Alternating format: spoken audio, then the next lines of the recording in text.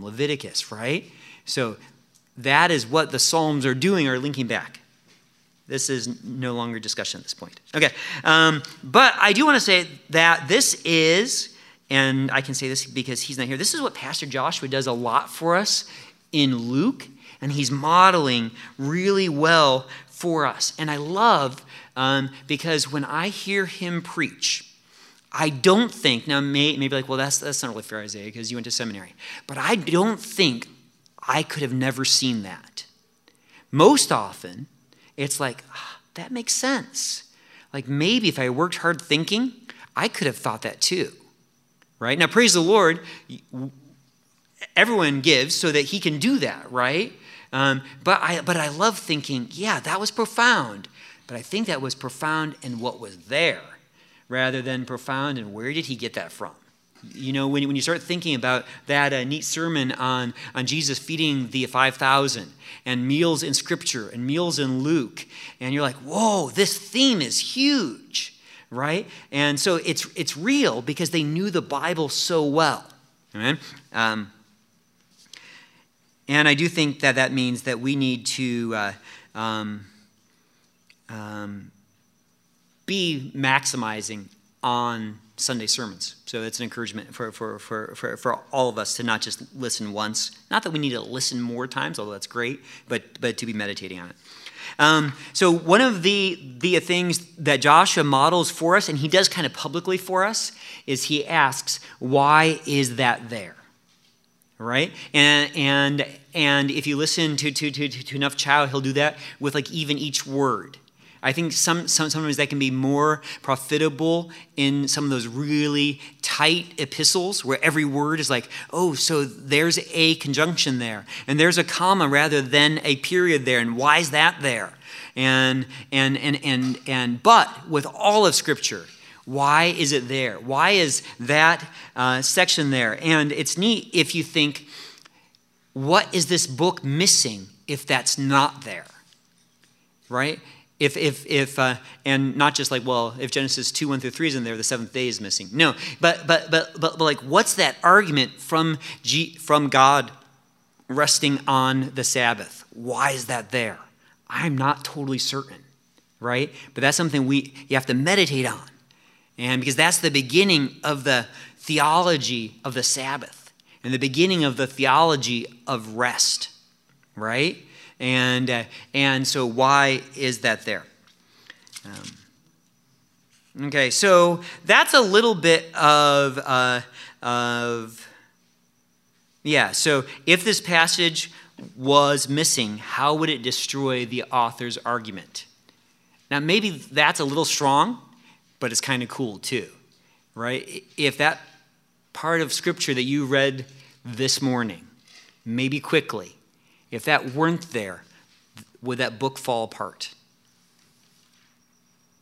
It's at least neat to kind of think about, right?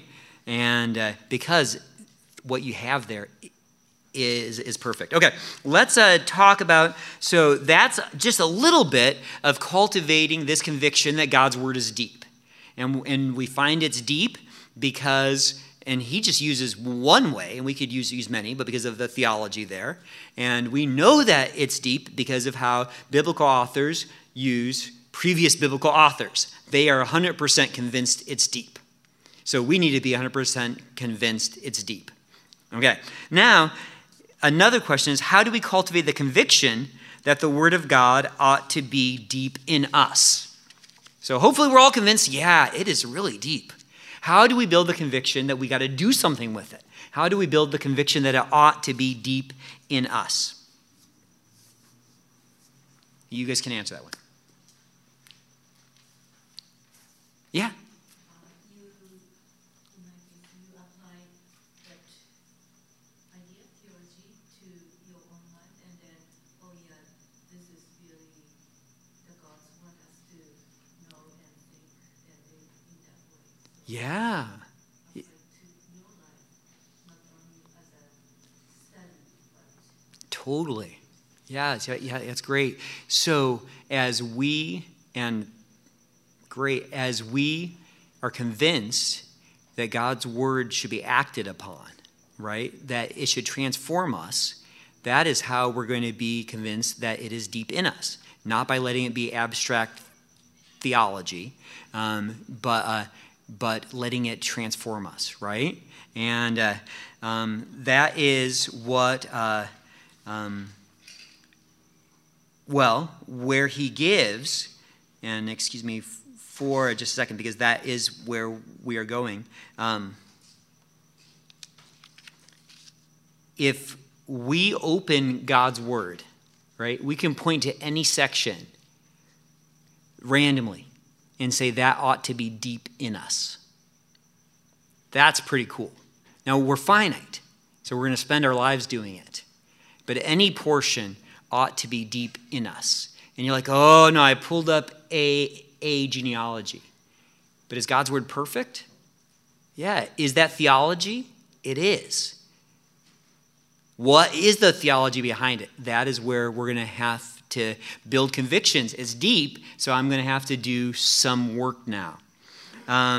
So that's neat to think about. So Chow has the idea that we can learn what it means for scriptures to be deep in us by looking how scripture applies itself. So Kumi brought us to think about the application. And so the same thing he did with the biblical authors looking towards previous theology, he also does with biblical authors applying the past text. And so he does this, and so he gets us thinking about application. Now, one challenge when we think about application, or at least maybe that's the question, is how do most people think about application, or how do we most often think about application? Like if I preach and someone says, but there was no application, what do they mean? Most often. There's nothing for me to do. Yeah, right? They didn't tell me how I was supposed to raise my kids or how I could be a better spouse. There was no application. I just learned something. Okay? And so we have to have the conviction, and Chow says this, that every passage is designed to shape our lives. Now that's pretty cool. Now maybe not the of Nebo 52 phrase by itself, but that phrase in context, right? Every passage is designed to shape our lives. And this is cool because our faith is being stretched now, right?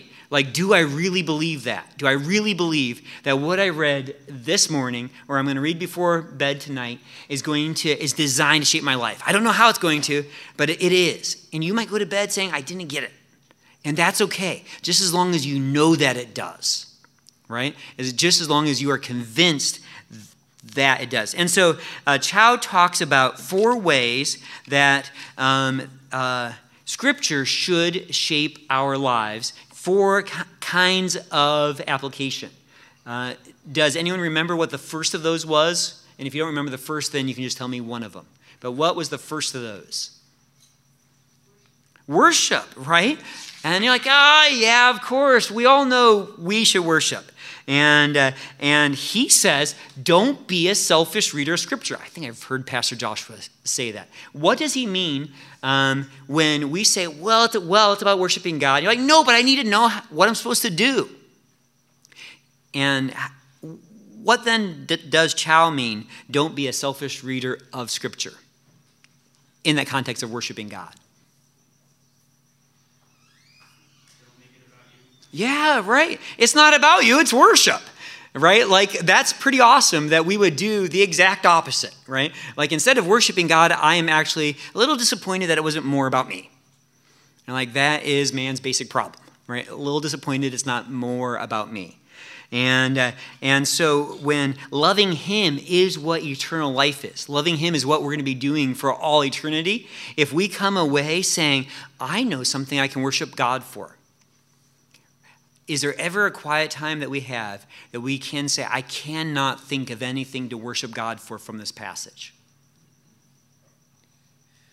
I think we would have a hard time. Even in a genealogy, and like, okay, I don't know any of those guys, but I know that this is a record of God's faithfulness. Right? Either those are wicked people he didn't destroy, or those are part of somehow the story of the unfolding plan of redemption. Do you have something to worship God for there? Yes, which is what you were created for, right? Which is fantastic. So even by looking at that one goal of worshiping God, that is going to be redeeming of any Bible time. Do I have something to worship God for? That's what I was made for. Okay, so to worship God, does someone remember what the second one was? Thank you for getting the first one. Let's see if we can do them all in order. It's something we need to know. Yeah, Faith? No? You're not raising your hand? Because it looks like you're raising your hand, Faith. I'm going to be honest. Okay. We need to know theology, right? Okay, we need to know theology. And he gives a bunch of examples of how this this need for faith. And he goes through the author of Hebrews in Hebrews 11, all these Old Testament narratives. Or Child brings up a theology of rest in Hebrews 3 and 4. Or the prophecies of the prophecies used in Acts 15 as proof that of God's plan to save the Gentiles. Just more examples that the New Testament authors use the Old Testament for theology. And so then Chow says this, and you can tell me what he means. So what do you do with that knowledge? So what do you do with theology? Learn it, he says. Learn it. You will be tested. It's life. What do you think he's drawing at? That in life you're tested. And what does that have to do with theology?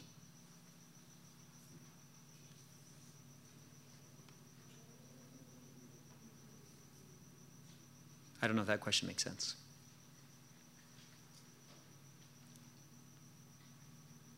Is life going to test your theology? Yeah. Yeah, right. And whether it's times of blessing, times of discipline and training, whether it's just God's sovereignty in your life, you will have to live out your theology. You are not going to be able to live out theology that you don't know. If you don't know God's character, you're not going to be able to live out his character. If you don't know the truth of redemption, you are going to be squashed by guilt. If you don't know theology, if you don't know the doctrine of sanctification, you are not going to change, right? You need all of the theology of Scripture. So we have to be careful when we come, and this is great as I can think about Pastor Joshua's sermons. You're like, well, I don't know what I should do with my kids. I'm like, but you learn theology, right? That is the answers you need for life. And so since we want to live life in a way that pleases God, it's not just about what we need to do, and Chow says, with our hands and our feet. It's what we do with our heads. Okay, so there's worship God, there's knowing theology, and there's also moral responses, right? There are things that we have to say, is this right or wrong? And theology will help us with a lot of that, but God's commands help us to know what is right or wrong. I was wondering about this. How much is the Proverbs, and we know that the Proverbs are inspired, right? But how much are the Proverbs, people, and Solomon mostly, meditating on what is right and wrong in the situations of life? And is he just drawing from his supernatural wisdom? I'm the wisest man ever. I'm going to dig deep down and come up with something wise to say? Or is he dealing with real problems and saying, what is the theology of the Pentateuch? What do I know from Joshua and Judges? Right? My guess is probably he's thinking hard. I know he is. He's a Psalm 1 man. Not always perfectly, but meditating God's word day and night, so that those Proverbs are not just like, and here's some freebies, guys. Here's a bunch of wise sayings, right? It's going to be theology put into practice, I think. But he also talks about worldview. And I'll try to finish up here. Worldview, and I thought that this was really neat. We need to dig deep because it is going to formulate our worldview, right? The big picture of why we are here and what's going on in the world and what is this stage of the world. When we dig deep and say there is riches here, that is going to formulate our total worldview. And I was thinking about this. Can you think of a time in Scripture where people are gripped by their worldview, kind of formed by Scripture, and propelled, right? So what they know about God is propelling them, maybe to do something. Yeah, let's just say to do something or to say something, right? The worldview they got is propelling them. Can anyone think of an example of that? A biblical worldview or a non? No. Well, no. Their biblical worldview, although we can find lots of examples of non-biblical worldview, right? Idolatry is a great example of a non-biblical worldview, and bringing me to sacrifice my child to Moloch, right? Okay, yeah. So there's a lot of examples of what not to do, but there are some exciting examples of what to do. How about Daniel refusing to give up praying to God? Yeah, great. A whole worldview, right? Brought into action in this scene. Right? Yeah, great. Or Daniel in Daniel 9 praying, say, God, I've been watching my calendar here. It's been about 70 years. And Jeremiah, you said that in 70 years you're going to bring us back from exile. So now, God, I'm praying, right? So it propels him to keep praying. It propels him what he's actually praying. It propels him and his buddies to not eat meat sacrificed to idols, right? I can't eat those things. What are some other examples of being propelled, pushed, worldview in action, in song? The Psalms, right? Those songs are worldviews in action, right? If you think about the songs of refuge and suffering, those psalmists, especially if it's David, you think, what scripture did David have? Well, at the very least, he had the first 5 books of the Old Testament. That's going to be the story of Joseph there, right? The story of Joseph, the theology he gets from the story of Joseph and of suffering and of exaltation is going to propel him in faith when his enemies are pursuing him, right? So theology propels us to sing. Theology propels us to pray. And how cool is this? So I'm kind of hoping I can say this now. That Pastor Joshua, after the book of Luke, goes to the book of Acts, right? Because what is the theology of the book of Luke, right? What they knew about Jesus is what happens in the book of Acts, right? Everything that they learned about Jesus, the Spirit comes, and now they're like, we've got to go make disciples. Right? It propels them out. And so that's pretty cool to be thinking about what is that theology that's shaping our worldview. Well, do you need a worldview? Yeah. And if we listen to the news, I don't know if you've known anyone kind of since COVID who spent a lot of time watching television. Your worldview shifts, right? And all of a sudden they start saying and thinking things that they would have never thought or said. Right? You spend enough time. I got a friend listening to a lot of extreme right-wing stuff. His worldview's shifting. Okay, so we need to dig deep so that our worldview is God's. So last, and I'll end with this, there's this neat idea that Chow has it's a phrase he uses called the hermeneutics of surrender. Did anyone catch that? And what does he mean? The hermeneutics of surrender. So hermeneutics means the science of interpreting. But he's calling it the science of interpreting of surrender. So what is he talking about?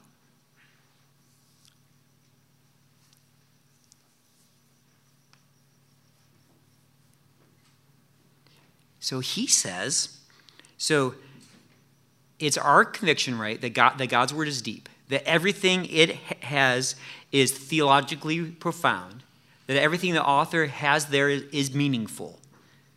And there's no throwaways. There's nothing we can take out. So, and I've got some quotes here, and I'll weave mine in there. But we have no say, right? It is not for us to kind of pick and choose what the meaning is. It's not a vote. It's not about what we like, what we prefer, what makes the most sense, he says. We don't have the right. Now, we know we go through this process of working hard to discover, but it's not discovering our meaning. It's not really discovering what we think it means. It's doing our humble best to say, what did God say? Right? And that is really what we want to be submitted to, surrender our will to. That it's not about my will and what I want it to mean. It is what does the author intend. So Chow says, we don't determine the main point. We don't determine the idea, the structure, the implications of a text. It's the author's intent that does that. We bow the knee. We will surrender our will. We will surrender our time. We will surrender our lives to this book. And then he says that hermeneutics is a moral issue, right? So our very attitude of saying, do I believe that all of this is necessary? Do I believe it's necessary for me? Now we're finite. We won't live long enough to understand all of it. But with our deep conviction that I'm going to work at it so that I know what Luke meant, so that I know what John meant, so that I know what Paul meant, so that I know what David meant, I know what Asaph meant, and so that I know what it means, so then I know what God means, so that I can have worship right and theology right and moral choices that are right and a worldview that's right. So really we can live for his glory. So that's Chow's message, riffed off of by me, and hopefully it'll be used by all of us as we come and say, in a little bit, like, what are we doing here on Wednesday night? And what are we doing here on Sunday morning? Right? This is a treasure. And Lord willing, we are working at convictions that it's deep, it's worth working at, it's worth getting, and it's worth getting deep in us. Okay? I'm going to pray and then happy to chat afterwards. Let's pray. Father, we thank you for your word, and thank you for your way of writing it through humans. And we know that being written through humans that lived thousands of years ago, there is a distance and there are cultural differences and linguistic differences, and they wrote in different languages, and there's so much that is different. And yet, Lord, we know also that when you had each of those men write, that you also had us in mind. That we were not an afterthought, but that you have preserved your scripture, that you have entrusted it, and you've entrusted it to us. And that each of us are responsible. And we know that there are gifted teachers, and we're thankful for them, Lord, but that we are responsible to take what we get from your word and to get it deep into our hearts. So help that to be a real conviction for us, Lord. And Father, as that happens, I really do pray that our worldview would be more aligned with your worldview, and our theology might be more aligned with your theology, no matter what we think, and that our worship of you would be so pleasing to you. And so, Father, we look forward to that. We know that we are works in process. We know we have so much more to learn about how to do that. But at least, Lord, help us to have the convictions that it ought to be done, so that we can be eager participants of